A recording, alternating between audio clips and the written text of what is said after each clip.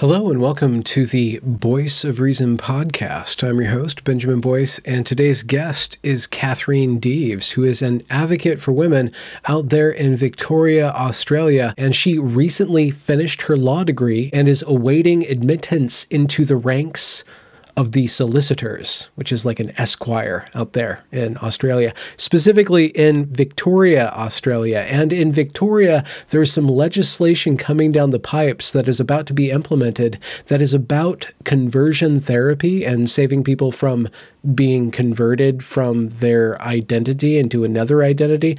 Historically, conversion therapy was practiced on homosexuals to pray the gay away or to turn them straight. But now with the introduction of gender identity into the mix, it really changes the playing field. Furthermore, this particular legislation extends to the government some very questionable powers. And Katherine wanted to come on and explain this bill and raise awareness about what is being smuggled into law, particularly in Victoria, but also in other areas of the West.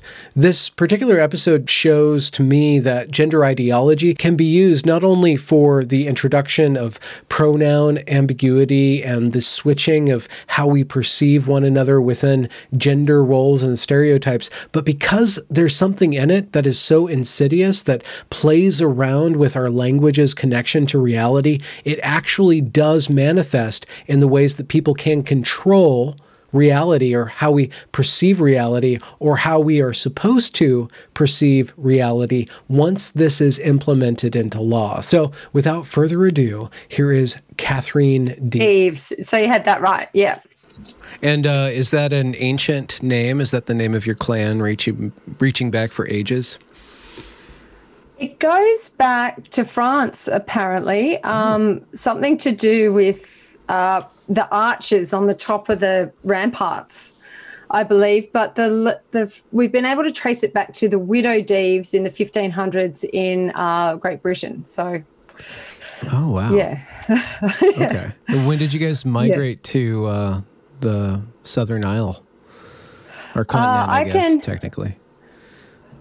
I go all the way back to the First Fleet and Second Fleet. So there was a male convict on the First Fleet, a female convict on the Second Fleet, and they married and had a daughter who married a shipwright and became respectable. So in terms of being Australian for a person of European descent, I'm as Australian as you can be, yes. Oh, wow. Yeah. That's is that a heavy load? You're like among like a long lineage of Australians. Well, it's a little different to how it is in the United States, where you can trace your lineage back to the Mayfair, and that's very celebrated. Here we quite enjoy our convict notoriety, I think, but it's not quite. It's not quite as acknowledged. You know, if you can say, "Oh, I trace my lineage all the way back there." But yeah, you know, I'm pretty proud of my heritage, I think. I like the fact that my people have been here since colonials first set up shop on the island. Yes. And what are you specializing in right now or occupying yourself with? So where I come in, so I've just finished a law degree. I've been studying for the last 6 years. I have 3 small children. I also work part-time in a law firm. So my interest became piqued in the area of women's rights and gender identity back in about 2015. And then further to that, so I've sort of been active in the debate online for a number of years. And a few years ago, I decided to stop just complaining online and try and figure out how I can actually make a difference in real life. So I became more active in the online groups. And then back in October of this year, the sports guidelines came out. And that's when we realised that there's not a very organised effort in Australia against gender identity ideology. We're a few years behind, say, the UK. And I realised there was a real need for a voice in the space to be pushing back against the sports guidelines for transgender inclusion. So I joined forces with the New Zealand women who already had Save Women's Sports in New Zealand, and we rebranded as Save Women's Sports Australasia because we have a lot in common. So that's where I come into the piece. Mm-hmm. And could we kind of define gender ideology, pardon me, as you say what it is and how that interacts with law? Right. So obviously having my legal training, it's of great interest to me. So when I became aware that all this sex self-ID stuff was happening, say in the UK in particular, the women were much more organised and very vocal, I thought, I'm going to go and have a look and see what's happened here. And to my great surprise, I realised that law that effectively enabled sex self-ID had already been enacted in Australia back in 2013. Okay. Yeah. So in what way? So what's happened is we have this fantastic piece of legislation called the Sex Discrimination Act, which was put into place in 1984 by the federal government. And that was in relation to our treaty obligations for the United Nations Convention for the Elimination of Discrimination, of all forms of discrimination against women. So that treaty was put into the legislation verbatim. Now, that was obviously for the purpose of ending discrimination against women, but, fast forwarding to this decade. So now it's sort of being used by males as well to argue that they've been discriminated against on the basis of their sex. But what happened with this legislation in 2013 was they inserted gender identity as a protected characteristic. So, yeah, that was done. Go ahead. Did they define gender identity in the legislation? They put a definition in, whether it's definable or not, but they lifted it out of the Yogyakarta principles. So, okay. They basically, what it means is, here it is, the gender-related identity, appearance, or mannerisms or other gender-related characteristics of a person, whether by way of medical intervention or not, with or without regard to the person's designated sex at birth. So try and figure out what that means. I guess just stereotypes, right? Stereotypes, which is interesting because in CEDAW, there's an article that says that women are not to be discriminated against on the basis of stereotypes. Okay. So they've inserted gender identity into the legislation, and that was done without broad community consultation, without media scrutiny, the usual tactics. And that was able to be slotted in because our government had tried to put a very large bill through 2 years before called the Anti-Discrimination Act. It was very unwieldy and it didn't survive, didn't get passed. So one of the components of that was gender identity. So what they did was they just plucked that little bit out and just quietly slotted it into Sex Discrimination Act. Okay. Then further to that our Attorney General then put out guidelines for all the departments as to how that was to be incorporated into policy and guidelines.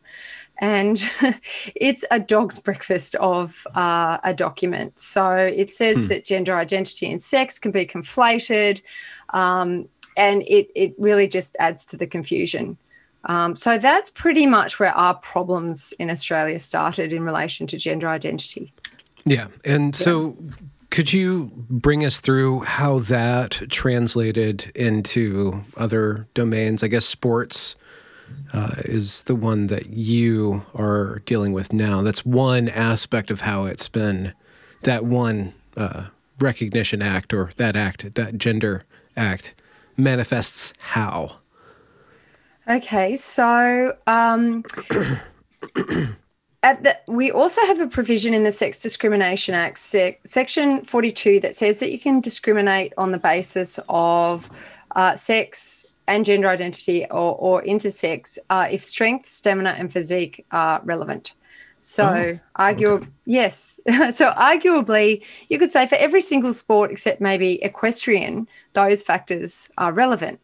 However, 2 years ago, in June 2019, Sports Australia and the Australian Human Rights Commission released a transgender guidelines for the inclusion of trans and gender diverse people in sports.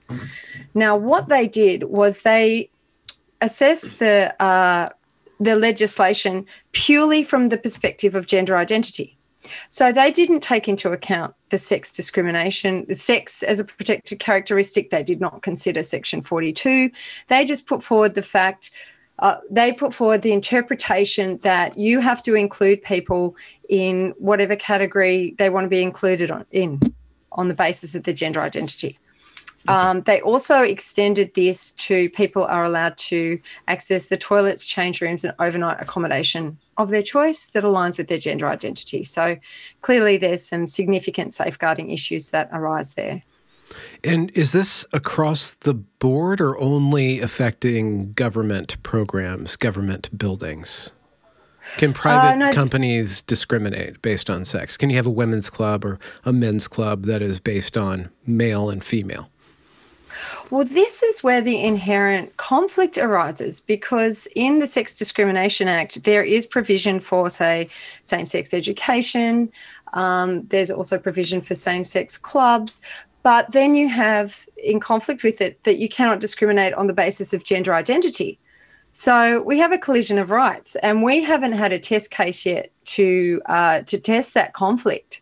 But what's happened, similarly, like in the UK, is that the position favouring gender identity has been promulgated by the institutions, which has been driven by the activists. So we're getting, say, sports policies like this that really don't take into account sex as a protected characteristic. So we've had Senator Claire Chandler from Tasmania who's been asking some hard questions. So she's pulled the CEO of Sports Australia, the Sex Discrimination Commissioner into Senate committee to ask them what the process was for making these decisions. And very unusually, they refused to disclose who they consulted with.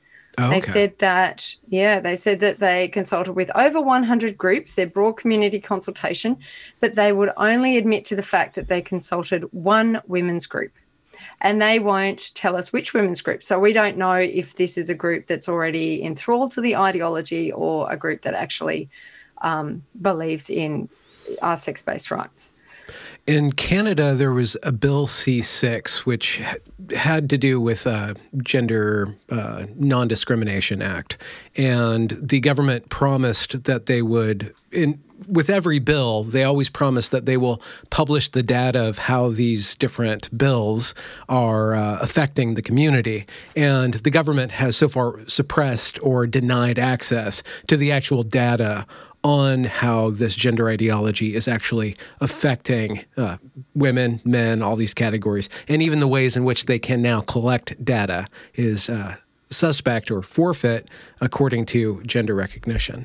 I'm not saying that there's anything similar other than there's kind of this pattern of people not wanting to really be totally transparent. And your government, I suppose, is trying to be as transparent as possible in every other domain, perhaps? Yes, as you pointed out, there seems to be this extraordinary cloak of secrecy over anything that's done in relation to the interests of gender ideology. Similarly, in Canada, we have these guidelines that are presented as fait accompli, and there's been no media scrutiny. And over here in Australia, particularly, we've really been up against the fact that the mainstream media, including the government media, I think similarly in Canada with CBC, we have the ABC, we also have SBS, they just refuse to critique the ideology. And we're starting to get a tiny bit of traction. We've had coverage in the Murdoch press. Bernard Lane of the Australian newspaper has done an outstanding job on consistently covering critiques. We've also had Dr. Holly Lawford-Smith. She appeared on Sky News recently. where she was interviewed about the Victorian conversion therapy legislation. Holly and I recently got an article, I think it was just yesterday, into the Herald Sun, which is a big newspaper down in Victoria, critiquing the conversion therapy legislation. So we are starting to get a little bit of coverage, but up until now, a lot of it has just been very one way, which I think probably in Canada and America and so on, you can appreciate. It appears to be the Denton's strategy at work. What's that? So the Denton strategy, are you familiar with, so there's Denton's law firm, which is the biggest law firm globally. And a couple of years ago, they put out guidelines for, I think it's the International Gay and Lesbian Youth Organisation, on how to push their agenda. And in that document that was released, they said that you need to avoid media scrutiny, tack your interests onto favourable changes in policy just quietly so it gets pushed through. I think they did it in Ireland with the Same-Sex Marriage Act. They slotted in self-ID at the 11th hour just quietly. So it's this avoidance of media scrutiny and doing things behind closed doors and then presenting things as a fait accompli. So if there is criticism, it's already a done deal. And it's very hard to unwind. So that seems to be a recurring theme here in Australia. So I'm in the state of New South Wales, and I thought I would go and have a little dig around and see what the policy was in relation to the Department of Education here. And some years ago, right before Christmas, they released a document called Bulletin 55, which was about... sound ominous. So these are guidelines about transgender students in schools. And the way that it's been written is that the needs of the transgender student overrides the needs of all the other students. In what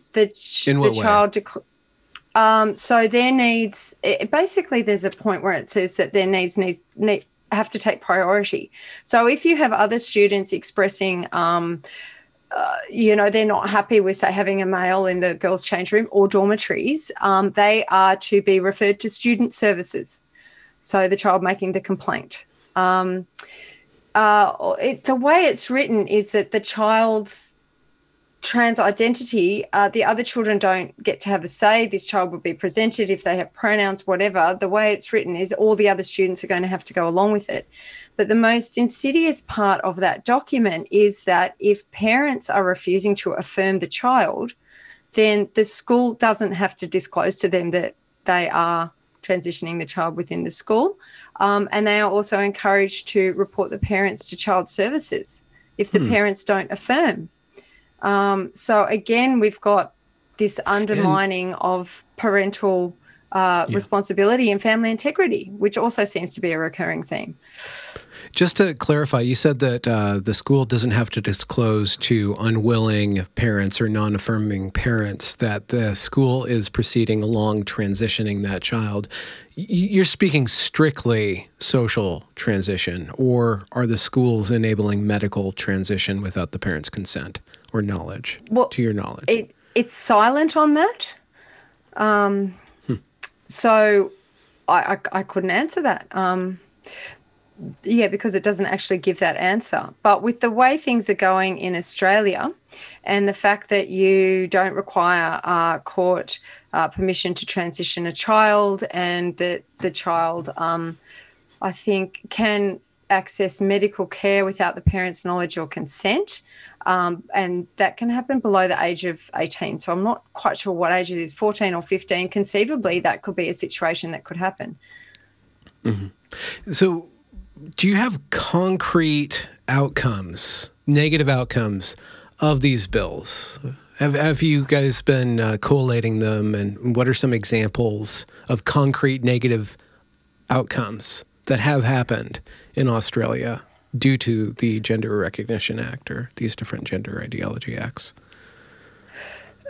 So, for instance, we have what we have with the sports guidelines. So we are getting reports now of women self-excluding from sports, from males being included in certain sports, women being injured. We Oh. also, yes, women being injured by having to play against males in certain sports. Unfortunately, a lot of this still remains anonymous. People are unwilling to come forward because they're afraid. We have had a recent case where parents have lost custody of their child because they refused to put their female child on testosterone. So the state removed the child from the home. Okay. We also have just like the normalising of the transitioning of children. So we've had a senator here in New South Wales who's put forward FOIs to all the gender clinics around the country to actually get the numbers on the children who are being serviced by these clinics. And the FOR is a Freedom of Record Act kind of thing, I'm guessing. Correct. Okay. Yeah, correct. So we know that there are hundreds, if not thousands, of children who have been put on the puberty blocker cross-sex hormones path. So, it's only, as I've said before, a lot of this is very hush-hush. So we don't actually know. Wow. In terms, yeah. So we haven't had a case here yet in relation to detransitioning, but I do know that there is one afoot. That is being planned for litigation for a child who's being transitioned. And we've also got reports of males being placed in female prisons. That's the other big one. So there's some examples of that. We've also got reports of biological males going into women's domestic violence shelters, homeless shelters, locked psych wards. This one in particular was very egregious in that this male claimed a female gender identity without, he looked like a male. He was acting like a male. And when the staff were briefed on bringing this patient in, they were more concerned with the staff getting the pronouns right than the fact that this individual had a lengthy criminal record of violence against women. And that was not even disclosed to the staff until this person was discharged from the locked psych unit. So he was put on a locked psych unit with very vulnerable mentally ill women, and the staff were not aware of his history. Yeah. Okay. And these things are piling up. It sounds like they're kind of hush-hush. There's social pressure, perhaps even legal pressure not to speak out against this. Correct. So we're, down here in Australia, we're always a few years behind the rest of the world. So in terms of the conversation, it has been very hush-hush. And I just find that when I get involved in conversations with people, there is still this just extraordinary dissonance as to what is happening when you sort of say, look what's already happened in the UK, say, in relation to prisons, and we still get the responses of, oh, that never happens. That's never going to happen. And you're like, well, it has. And we need to start facing up to the fact that it is, and there is an alternative viewpoint to allowing gender identity ideology to infiltrate all our policy here in Australia. And recently there's been a conversion therapy legislation in Victoria. Is that correct? That's correct. So that's going through Parliament at the moment, and it is likely that it will pass. So the problem with this conversion therapy bill is that the way it's been presented in Parliament and in the media is actually not what the bill itself does. So they're talking about conversion therapy, and they're talking about sexual orientation, and they're talking about gender identity, but the definitions upon which it rests, like in relation to sexual orientation, it's not same-sex attraction. It's it's if a person has an emotional attraction to or affiliation with a person of the same gender, a different gender, or another gender. So exactly, it's so or vague. Another gender. Another gender. So it's so just like this other gender. It's floating around. So that could mean anything, Yeah. And then you have the gender identity definition, which is even more vague than the federal one, that can be read down to mean a person's personal sense of their personal preferences, name, mannerisms, dress. So as you pointed out, again, it's stereotypes. And then when they talk about suppression practices, they say a suppression practice is a practice that is suppressive. So you're like, well, what does that mean? And then... Are they allowed to do that? It's not even a loophole. It's just a circular reasoning. So it's the infinite loophole. It's the Mobius strip of circular reasoning. I mean, I did advanced statutory interpretation as part of my law degree for this purpose, to be able to really understand legislation. And in all the legislation that I've read over the last 6 years, it's just extraordinary. It's like it hasn't even been written by lawyers. And they keep repeating that, this is because these people are not broken or in need of fixing, quote unquote, in the legislation. And I'm like, that's just extraordinary language to use. Wait, they put that in the legislation? Oh, they have put that in the legislation. That's They've also activist said that, yes, isn't it? Yeah. So it's like it's been written by the activists. And, they also talk about how the purpose is to denounce people. It says that the main purpose is to denounce and prohibit change or suppression practices. Wait. The main purpose of this bill is to denounce people. Yes. Wow. This is written by some sort of gender studies major, probably even just second year gender studies major at that. Isn't it extraordinary? And I mean, they talk about not broken and in need of fixing, but then they're incorporating, transitioning of children. And it's like, well, if the surgical and medical transitioning of people is protected by this legislation, how is it not that they're broken and in need of fixing?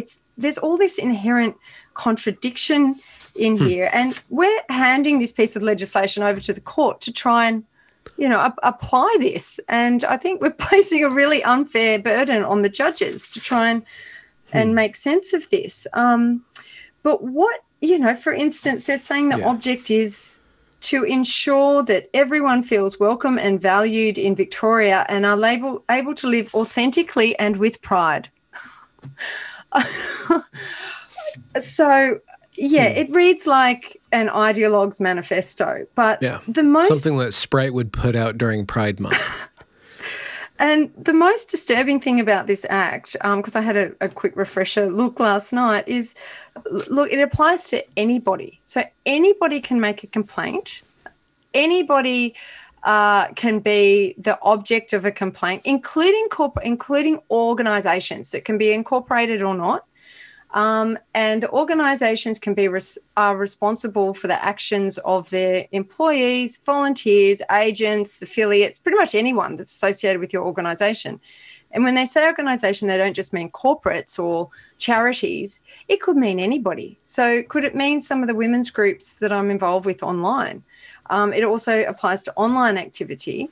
And they've given themselves scope to apply this legislation beyond the state of Victoria to pretty much anybody, including outside of Australia. So it's actually unconstitutional because a state-created tribunal does not have extraterritorial application, but they've empowered themselves to do this. They've also empowered themselves. So this is operating under the executive branch. So it's not judicial, it's not legislative. So their offices are going to be drawn from executive. So however, they are allowed to impose civil penalties. So they can pretty much nominate whoever they want. So I'm just going to step back a moment. But this legislation also creates a commission within the Victorian Equal. Yeah, so they've got this special commission just for change or suppression practices. So they can appoint whoever they want to run the commission. Anyone can make a complaint. Anyone can be the subject of a complaint. Then what the commission can do is they say they're victim-led and trauma-informed. So they get to define what the crime is. They get to conduct an investigation as they see fit.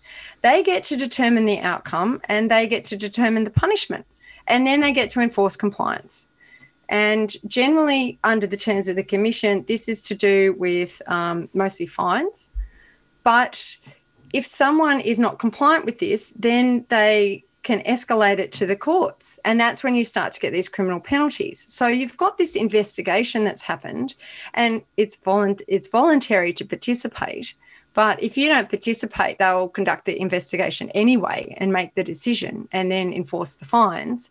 And if you refuse to go on with it, then it gets escalated to the courts. And that's when you can go to jail for up to 10 years or have a fine of $200,000. If you're an organisation, you can be fined up to $1 million. If you're seen to be contravening the Act, or someone who's affiliated with your organisation contravenes the Act.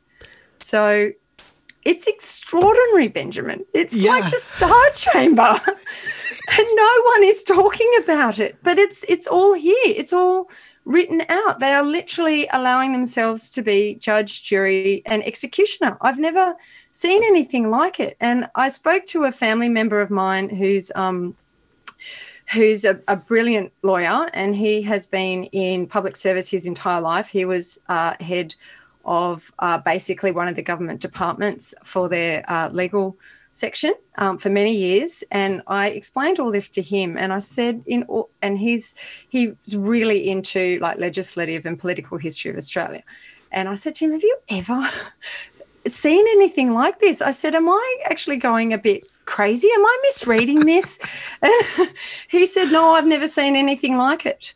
So I'm often sitting there thinking, is it just me that I've been involved in this discussion for too long? Or is this really happening? And no one's talking about it. So what stage is this rather crazy piece of legislation in right now? Like, is it like open for debate, or is it already going through, or? It's pretty much, it's just waiting to receive the final rubber stamp. So it's had the second reading. So it's just was there a period where people could give public comment on this? Oh, no, this was all done by stealth, of course. Oh. So they did a broad community consultation by invitation. And when the Attorney General of Victoria was asked, upon what basis was this legislation, because obviously legislation is created in response to a problem. However, my understanding is she was only able to give 4 examples of historical conversion practices. So I will absolutely sit here and say the conversion practices that the ordinary person thinks of, it's all those terrible things they did to gay and lesbian people in the past, and I absolutely condemn that, and that should not have happened. I have gay and lesbian people in my immediate family and in my social circle that we're very close to. Say, for instance, with my partner, some of his best friends are gay males, and they're older, and, they went through the whole thing of trying to get married, and some of them even have kids, and it was awful. It was a really hard time. However, it doesn't tend to happen in Australia these days. Like, it just doesn't. And the way that this legislation is written, as if there's this systemic practice currently happening. Yeah. And the thing with this legislation is that it captures everybody. So they do make reference to religious practices. You'll laugh at this one. And they talk about the religious practices, including deliverance practices and exorcisms. Wait. Which is just extraordinary. They're referring to I'm having some masculine feelings. Can you pray them away? Like, what is that? How is that happening? Sal Grover, I had her on. She talked about prayer being legislated. So that's kind of included here. Like, you can't pray about somebody not pray for your son to stop wearing dresses is grounds for being dragged in front of this kangaroo court or some sort of court. Yeah. Pray the gay away, as they say. But it's not even homosexuality. Covered. It's just this nebulous, self-referential gender thing, which means gender feelings, which is just this load of bollock stereotypes, right? So it's not gay. Yeah. Homosexuality is I am attracted to this other kind of body. Gender identity, nobody can really define it. Yeah. Other than these weird spectrums or gender persons. Absolutely, because as I said, the ridiculous definitions related on gender and like further to gender identity, gender is not defined anywhere in Australian legislation. So we have gender, yeah, it's not. yes, no, But it's legislated but not defined. Gender identity is defined but not gender. And then the definition of gender identity is predicated on biological sex because it can be contrary to biological sex. But the activists here have also systematically been trying to remove the definition of woman and man from legislation. So when they did the 2013 amendments, they also removed the definitions of woman and man, the ordinary biological definitions. So just to confuse things further. I've also read law reports here from written by like activist academics who have said that they intend to remove sex as a protected characteristic altogether. As much as, yes. Wait, why would you remove protected characteristics? Because they want it to be gender identity. Okay. And that can't countenance the reality of sex, so it has to scour biological reality out of its domain in order to have prominence. I'm just supposing. Correct. Yeah. Correct. It's when they, when they're looking at the protected characteristics and there's this push. So I've been through a lot of the parliamentary submissions when they make these changes to the legislation, and that's from all the people who have an interest in. So it can be activist groups, individuals, and so on. And so with the activists from this side, there's this great push to make the characteristics, remove sex and say sex characteristics and gender identity, and just remove sex as a discrete category. So sex characteristics. So what do? You break it down into the parts, breasts and genitals. Yeah. And so then what does that mean? Further to that, you go, oh, well, I'm a male who's had breast implants and so it's just trying to completely deconstruct the concept of sex and remove it entirely, which, as we all know, has enormous implications for females. But there's evidence all over the place. I say that they're doing it by stealth, but if you care to look, which obviously most people, aren't that interested in reading parliamentary papers and submissions and so on, but if you go looking, it's all there. Yeah. So, but further to this conversion practice with trying to incorporate everybody, they do address the religious sector. So we have been getting some pushback from the more right-wing conservative people. They've written a few articles, but it also captures healthcare providers. So I understand you had a conversation with Stephanie Davis Arise, so she recently, which was fantastic. So obviously she went through all the problems with medicalising children, but here with this legislation, it will prevent healthcare providers from offering any therapeutic pathway aside from that of affirmation. How do you know that specifically? How do you know that they will that denies that? It says if you do not affirm or support a person with a gender identity, then you are guilty of contravening the legislation. Which includes if you question their identity, if you have them question their own identity or explain why they have these feelings, anything other than yes is barred. Then affirmation or support. So, Okay. So, again, that captures parents the parents who lost their daughter, saying to your child who's experiencing all those things that we know, bullying or bereavement or, homophobic bullying and so on, who might be wanting to transition for reasons other than having, distress about their natal sex. Mm-hmm. And you're a parent who does that, your child could then report you to the commission. And they've also incorporated into this legislation the Family Violence Act. So you could have a charge of domestic violence brought against you for failing to affirm your child. Or if you were to apply it to, say, women whose husbands transition later in life, if you're not there cheering on your husband, you're failing to affirm and support him, he could bring a charge of domestic violence against you. Effectively, you could really get out of a sticky divorce settlement by just claiming that you weren't supported in this, and then you don't have to give half your earnings or whatever. I mean, you could really game this. A divorce attorney, absolutely. I'm saying, could really go full Absolutely. bore. Wow. So I know it sounds ludicrous and ridiculous, but I've read this down to its sort of logical or illogical conclusion, and that's effectively how it could be applied. And you could sit here and say, well, it's unlikely that that would happen, but we know, say with Jessica Yaniv in Canada or Stephanie Hayden in the UK, that there are males with a trans identity who are willing to push this legislation to the extreme. Mm-hmm. Mm-hmm. Yeah. Mm-hmm. So why, it's sort of like, well, if they do it, why wouldn't it happen here? If that's available to them, there is a risk that that could happen.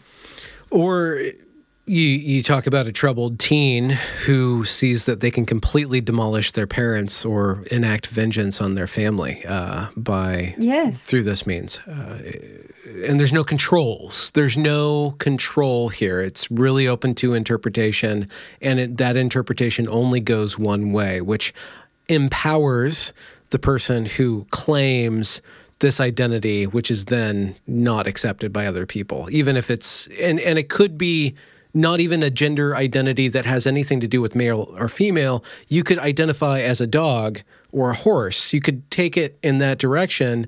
There's ample room for you to move out of the realm of anything having to do remotely with sex stereotypes, with that other gender thing. I'm just saying the ad absurdums are just right all around this Swiss cheese of logical construction. Absolutely. It's so vague as to be meaningless. So, how would you even begin to interpret it? And yes, I think there is a real risk here that it can be, weaponized for improper purposes. Yeah, so that's it's deeply concerning. And I mean, I speak out and I think to myself, well, technically under what's happening here, if this is enacted, someone could make a complaint against me. Yeah. So it's extraordinary. And we've had other states here in Australia that have put through, say in Queensland, they put through legislation for suppression practices, but it didn't go this far. It didn't set up this whole Star Chamber Commission. It was mostly to do with healthcare providers. However, when they were arguing it in Parliament, they were also talking about how there are suppression and change practices within like religious communities. However, when they drafted the legislation in Queensland, they didn't incorporate that. It's only with the healthcare providers. And I would like to note that, again, they did that by stealth. They did it at a very bad time of year. They did an inquiry for a few weeks over January, I understand. However, the Queensland Law Society, I think, and the Australian Medical Association understood that this was happening, and they actually presented to Parliament and said, look, this is really poorly drafted. This is really concerning. You're also inhibiting healthcare providers' ability to provide a number of different pathways to a person who shows up with gender identity issues. But Parliament decided to disregard all of that and go ahead with it anyway. Oh, okay. Yes. Oh, wow. Yeah. Is there any sort of pushback on that level within Victoria?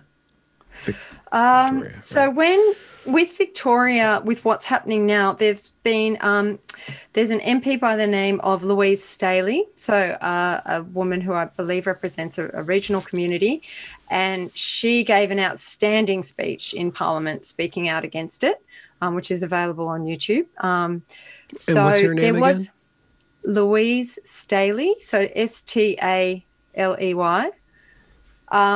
But most of the speeches when they did debate it in Parliament were affirmative, wanting to affirm the legislation.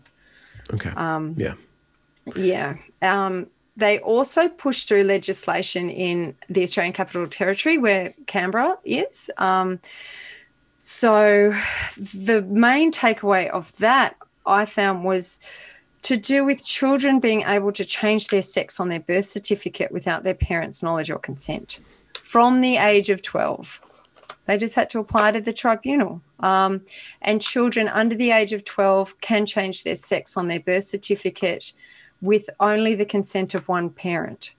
So if you go to change your child's name on the birth certificate, you need the consent of two parents, but you're allowed to change your child's sex without the other parent's consent. Wow. So that was interesting. And that one, again, was pushed through really quietly, clearly been written by activists. There's a lot of the same language in these acts. Yeah.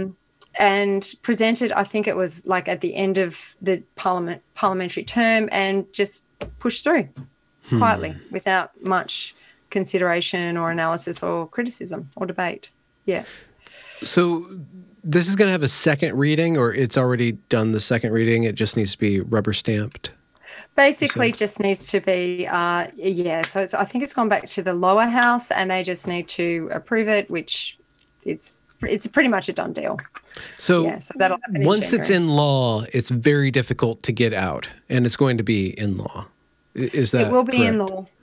That is correct. I mean, it's legislation. It can always be repealed, but once it's there, it is difficult. Yeah. And under what circumstances do you see it being challenged? Or do you see that like 10 years down the road, enough of these problems get cropped up that can't be ignored? Is that how it's going to happen? Or I mean, obviously there are going to be problems.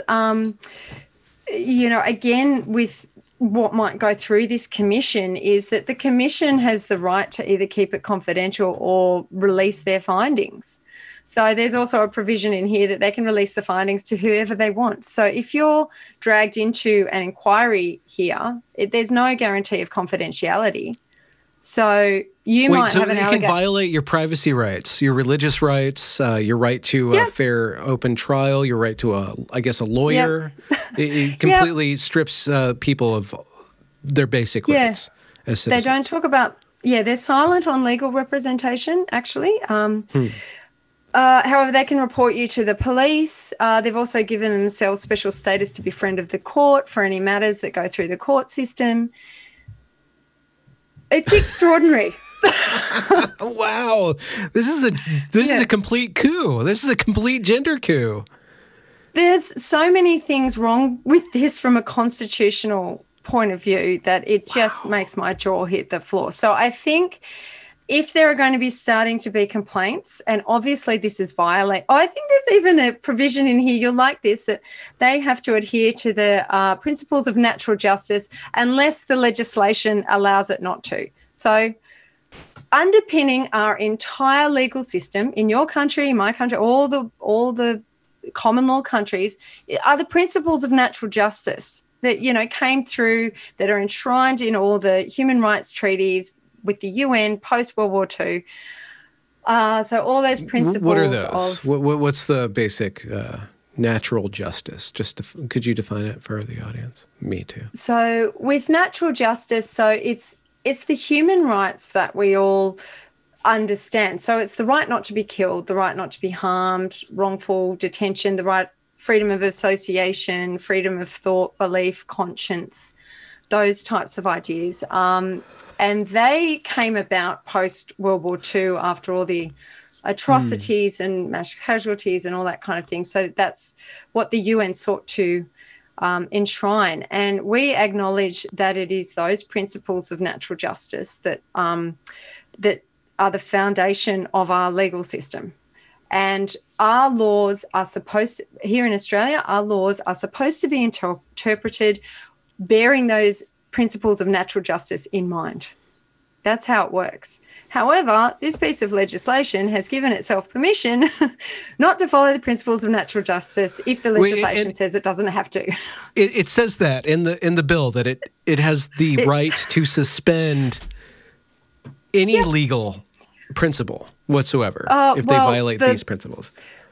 I get you could interpret it that way. So the principles of natural justice, yes. So your freedom of association, of belief, conscience, thought, all of that. It's remarkable.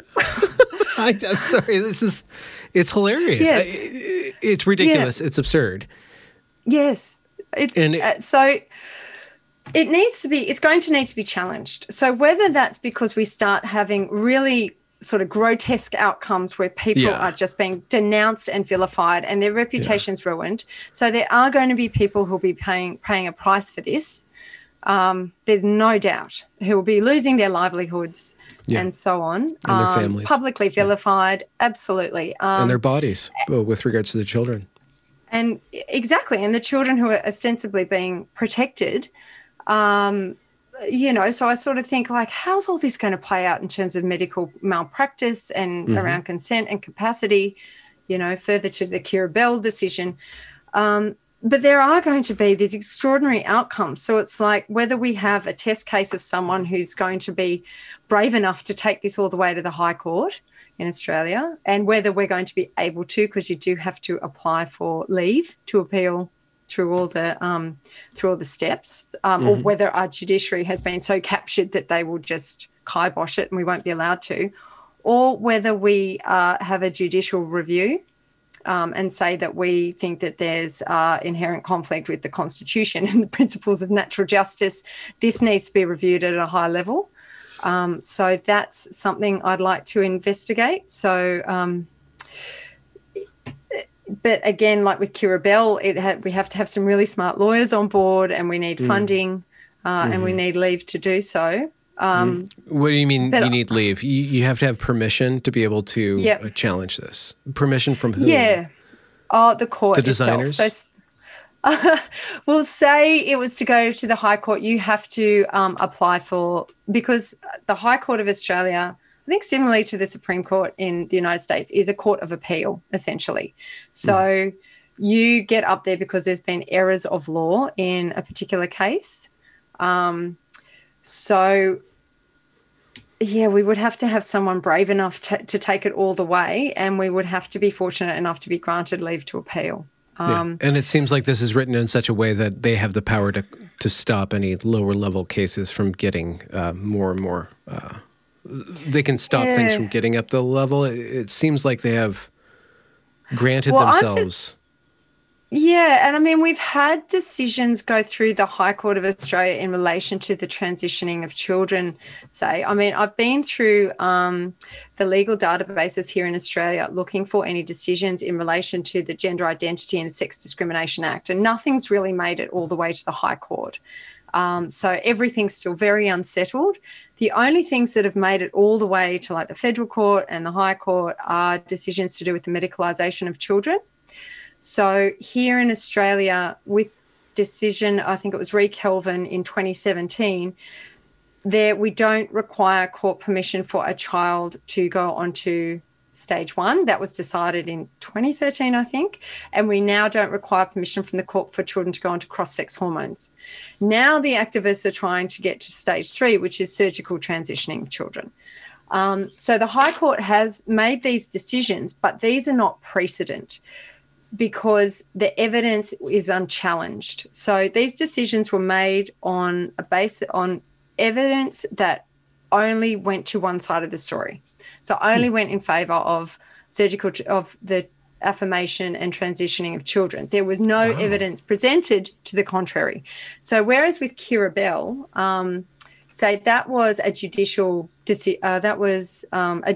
review. So it wasn't like a tort case where Keira Bell was trying to seek damages for what was done to her. She wanted a decision on children being able to give consent to such treatments.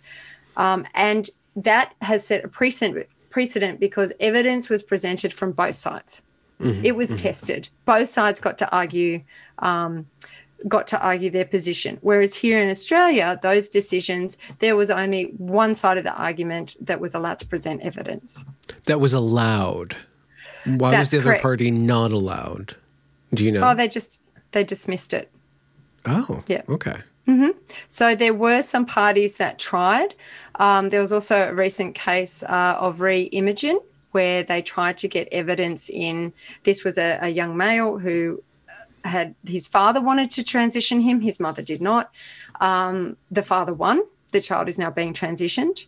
And there were parties that sought to introduce evidence to say there's also another side to this story, and affirmation is not necessarily of therapeutic benefit. But my understanding is that wasn't allowed. So wow. I know, it's extraordinary. So yeah, I mean, but at least it's not. So until, again, we maybe have another case with Kira Bell going all the way to the High Court, that still remains unsettled. But as it stands at the moment, a case like Kira Bell in Australia. Yeah. Okay. Yeah. So, I mean, obviously, Kira Bell it doesn't have standing within our system, but we do refer to decisions made in other jurisdictions. So, but we don't have to. That's why Kira Bell is going to be so powerful. But when the decisions were made here, it was more on the basis of whether the medical affirmation of the child was therapeutic. And our High Court decided that the therapeutic benefits of cross-sex hormones outweighed the risks and consequences of the irreversible treatment. So on that basis, but they were labouring. Only reviewed one side's evidence. Okay. So there was no, so they didn't present the side where there are these detransitioners and desisters, and also the therapeutic benefits long term, and also the fact that, as we know, there's just this complete absence of evidence and data and follow up. So they've made a decision based on, evidence that was ideologically informed and not actually based on robust scientific data. Yeah. Yeah. Yeah. So extraordinary problems with it. Yeah. There's, again, I said this in my interview with Stephanie. There's, the actual transgender topic, then there's the trans kids topic, which is different than, trans rights, then there's the medicalization of children. But what you're talking about with this one bill that's going to set up this committee that's going to review all this information and prosecute everybody on its whim, and appoints itself and has the ability to deny the underpinning of law. This is going way beyond even trans women or women. It's going way beyond trans rights or human rights. This is an assault on the entire legal apparatus, and can be completely used to erode that, to turn the state into an enforcement wing of an activist class. It seems like. Yes. And maybe I'm going overboard, but that's what you're kind of presenting to me. No, I think you're absolutely right. And like it terrifies me. I remember the night that I read it, and I was shaking. And I went and spoke to people that, understand legislation. I said, am I wrong in thinking this? Because this is just extraordinary. How is this even happening? And it's just getting through with no broad spread criticism. Like when I was listening to the MPs talk in the Victorian Parliament, it sounded like they hadn't even read the legislation.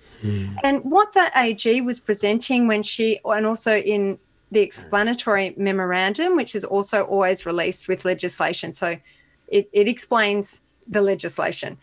There's all these fallacies and erroneous statements, and they're explaining the legislation in a way that is actually contrary to what the legislation says. It's just mind-blowing, and I can't believe I actually can't believe it's happening. As a legally trained person, this really, I find it deeply concerning. And it can be weaponized against, as I said, against anybody, including people outside of Australia, ostensibly. I mean, and whether, this happens and it does make its way through the courts and it does get struck down, what happens to the people who are dragged through this process in the meantime? And what happens to their lives? And it has a chilling effect on debate, because people suddenly don't want to go out in public and talk about it. I've talked to my partner about this, and when the Save Women's Sports came and I said, I really want to sign up to do this. And he said, well, it's lucky we've got insurance on the house in case they burn the house down. And I'm like, yeah, you're right. Or, have I made myself unemployable by saying things when I'm not, I don't think I'm saying anything hateful. I'm just criticizing the legislation and the policy that is there. But, I've had people close to me warn me and say, are you aware of, these dangerous statements? And I'm like, all I'm doing is saying that what's happening is outside of normal parliamentary process and democratic process. And where's the media? And why is no one talking about this? And I just find it extraordinary that it's just capturing everything. And I know we've touched on a lot of different issues here, but it's so complicated, as you know. I mean, you've done hundreds of podcasts. It's so multifaceted. And, unfortunately, with a lot of this, I think it comes back to the banality of, the follow the money conversation, who's pushing this for what end? And Jennifer Bilek has done some excellent investigative work into sort of who's funding all of this. And, we know that there are these big players in the United States who have a lot of money who are investing into all these LGBT groups at grassroots level who are then accepting the funding so they can push this ideology. And that's why we're getting all these secret policy changes. And it's sort of like, to what end? And why are we not considering, the children who are being harmed, the women's rights that are being destroyed? Is that just all collateral damage? In the search for profits for the pharmaceutical companies, or I don't know, or these people who want to control, have this legislation where you're able to completely control the narrative in relation to gender identity. Mm-hmm.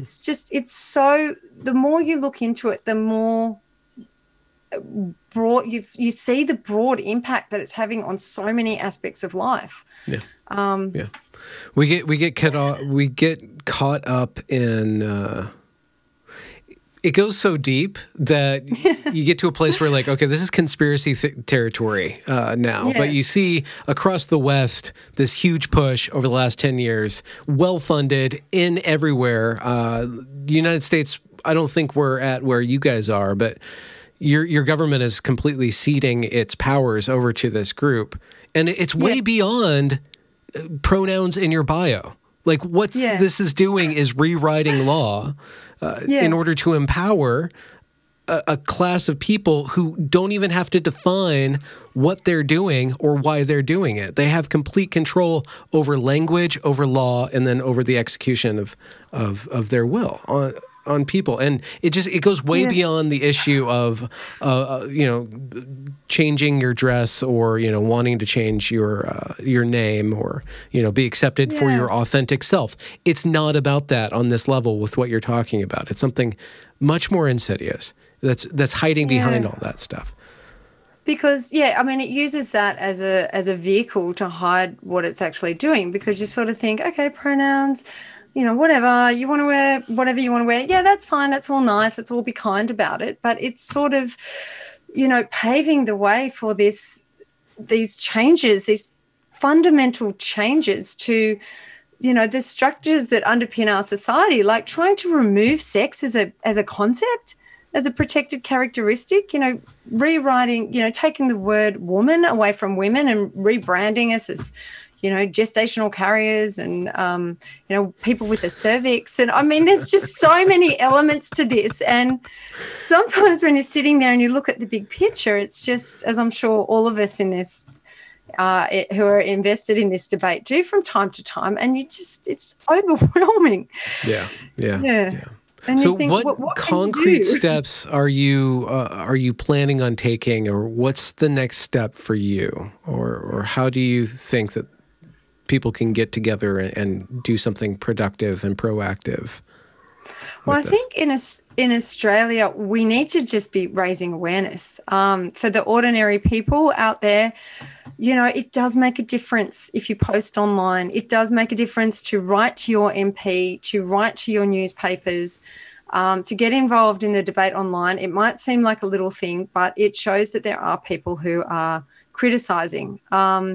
So in relation to the sports, like me personally, I'm doing lobbying of politicians and just trying to, a lot of them aren't even aware that this is happening. And when I explain to them what the guidelines mean for women and the inclusion of males in the women's sports, they didn't understand that that's what it all meant. So we're still at the raising awareness point, I think. But I would just greatly encourage people to, I hate to say educate yourself, but just get out there and read widely. And oftentimes, I will go and look at a podcast produced by the other side or articles written by the other side just to see what they're up to. People need to make up their own mind. But yeah, I think that's really important, and just supporting our groups online. Save Women's Sports Australia, support us online. Yeah, so that's the people who are speaking out. So Dr. Holly Lawford Smith, she's got a new book coming out, like Gender Critical Feminism. So yeah, supporting the people who are willing to put their heads above the parapet. Above the parapet. Yes. Which is not to be confused with a duvet. Sorry, I haven't interrupted. Sorry, sweetie. They put me in the net. Okay, darling, I'm just on the television. But yeah, that's the other reason I'm in this fight. I've got three young daughters, so I kind of, I don't have a choice, in terms of fighting for them. So I'm sorry. I can't remember. What are you doing then right now, other than contacting weird podcasters? You're involved in Save Women's Sports, and are you writing articles, writing briefs? Part of the organization. So writing articles. We've had a few things published. With Holly Lawford Smith, I've co-authored with her. She's a wonderful writer. We've had some things published. As I said, I only just finished my law degree halfway through December. So that was... Well, congrats. Yes. So that was a huge relief. So I'll be admitted hopefully early in the new year as a solicitor. And look, my intention, we have to be on a limited practicing certificate to start. So I would like to get some experience in litigation. And obviously, this is my very great interest in fighting against this gender identity ideology. So eventually I would like to be involved in some of these cases where we do try to test this through the court system here in Australia. That's my long game. Yeah. Australia is going to be a very interesting, test case. And sorry to abstract it to that level, but the UK has been talking about this stuff for years. The United States has been kind of battling this out socially, at least. It seems like Australia wasn't really engaged publicly on this debate, and it just kind of came in, and now it's in law, and you guys are going to have to wake up and then kind of figure out what's going on and kind of watch the outcomes as they happen. Yeah. Absolutely. We're playing catch-ups, basically, and it seems like every time we turn around, there's been another policy or another guidelines release that's been done, and we're like, oh my God, what's happened now? And trying to play catch-ups, and if the pamphlets are already printed and it's already up on the website, it's incredibly hard to get them to retract it. So yeah, we're really up against it. Yeah. Down here, yeah. So where do you think, what's a good portal for Australians and people around the world to go to learn about what's going on in your wheelhouse? So there's a number of groups, as I mentioned, Save Women's Sports Australasia. There are also state-based groups. So there's Women Speak Tasmania, there's Fair Go for Queensland Women, Women's Guild, New South Wales. Another really fantastic group is the Women's Human Rights Campaign, which is global, and that's come out of London, and that is trying to enshrine revisit the Articles of CEDAW and get our governments Is that an acronym? What's CEDAW? Oh, so sorry, that's the United Nations Convention for the Elimination of Discrimination Against Women. Okay. So that's basically the Women's Human Rights Treaty that has been signed by pretty much everybody except the United States and countries like Saudi Arabia. But the UK, New Zealand, Australia, Canada, we've all signed it. So that's also a good place to go and have a look. So, I mean, there's some really good places to start, say, on Facebook. And from there, because the women there regularly post articles, they're interconnected with other groups over in New Zealand as well. And then from there, you can sort of see the landscape. Yeah. Mm-hmm, mm-hmm. Yeah, use your free speech while you still can. Yeah, there's also a coalition called the Coalition of Biological Reality that's really good at letter writing. So I can't stress enough how important it is to just communicate with your MPs and your local papers. Yeah. Coalition of Biological Reality. Who would have thought we would have needed one of those? Oh, I know. It's extraordinary. So, I mean, look, and we're trying to approach politicians.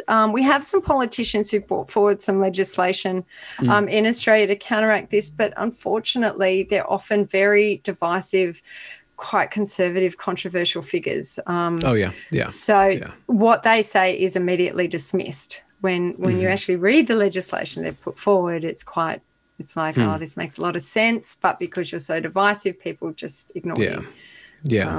The people who, it's really interesting that this one topic also reshapes the political landscape by forcing people to make alliances that they would have never dreamed in a million years they would be making across aisles and stuff like that. I agree. I mean, I've been accused of being a right-wing bigot, and I'm like, well, welcome to the club. You're doing something right if they're calling you that.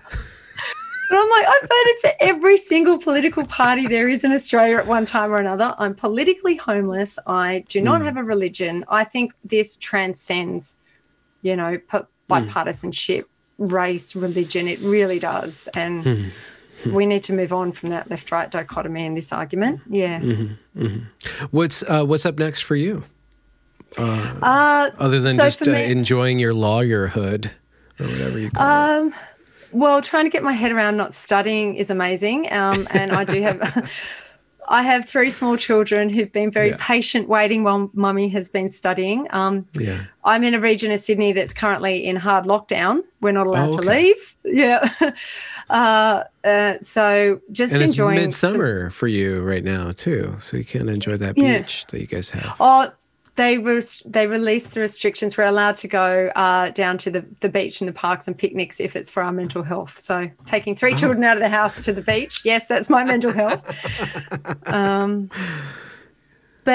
So next steps for me is to get back into like full-time paid work after all these years of studying. Yeah. And working on this advocacy at midnight when my kids are in bed, like so many women do. It sounds like you have your plate full, but you are up to the task. I hope so. I hope so. Yeah. Well, thank you for reaching out and setting up this, having me have you on my channel. It's been really informative. And I hope I'll post this up. Hopefully it raises more awareness for what's going on in Australia. The story that you told is really unbelievable. This legislation is beyond the pale, insane. It is. It is. I mean, I urge anyone to look it up. It's freely available. Have a look yourself, I wish I was making it up, but I'm not. So, Well, thanks for your time. Thank you, Benjamin. It was really nice to talk to you. Thank you for giving me this opportunity to try and raise awareness of what's going on down here. I'll cut it there. Congratulations for reaching the end of the discussion. If you enjoyed it, do be sure to leave a review or a comment or a thumbs up or whatever you need to do to show that glorious algorithm that this is some good stuff. And do be sure to go and check that back catalog, as it is brimming full of fantastic conversations. Links to provide monetary support are down there in the description as well. Have a good night.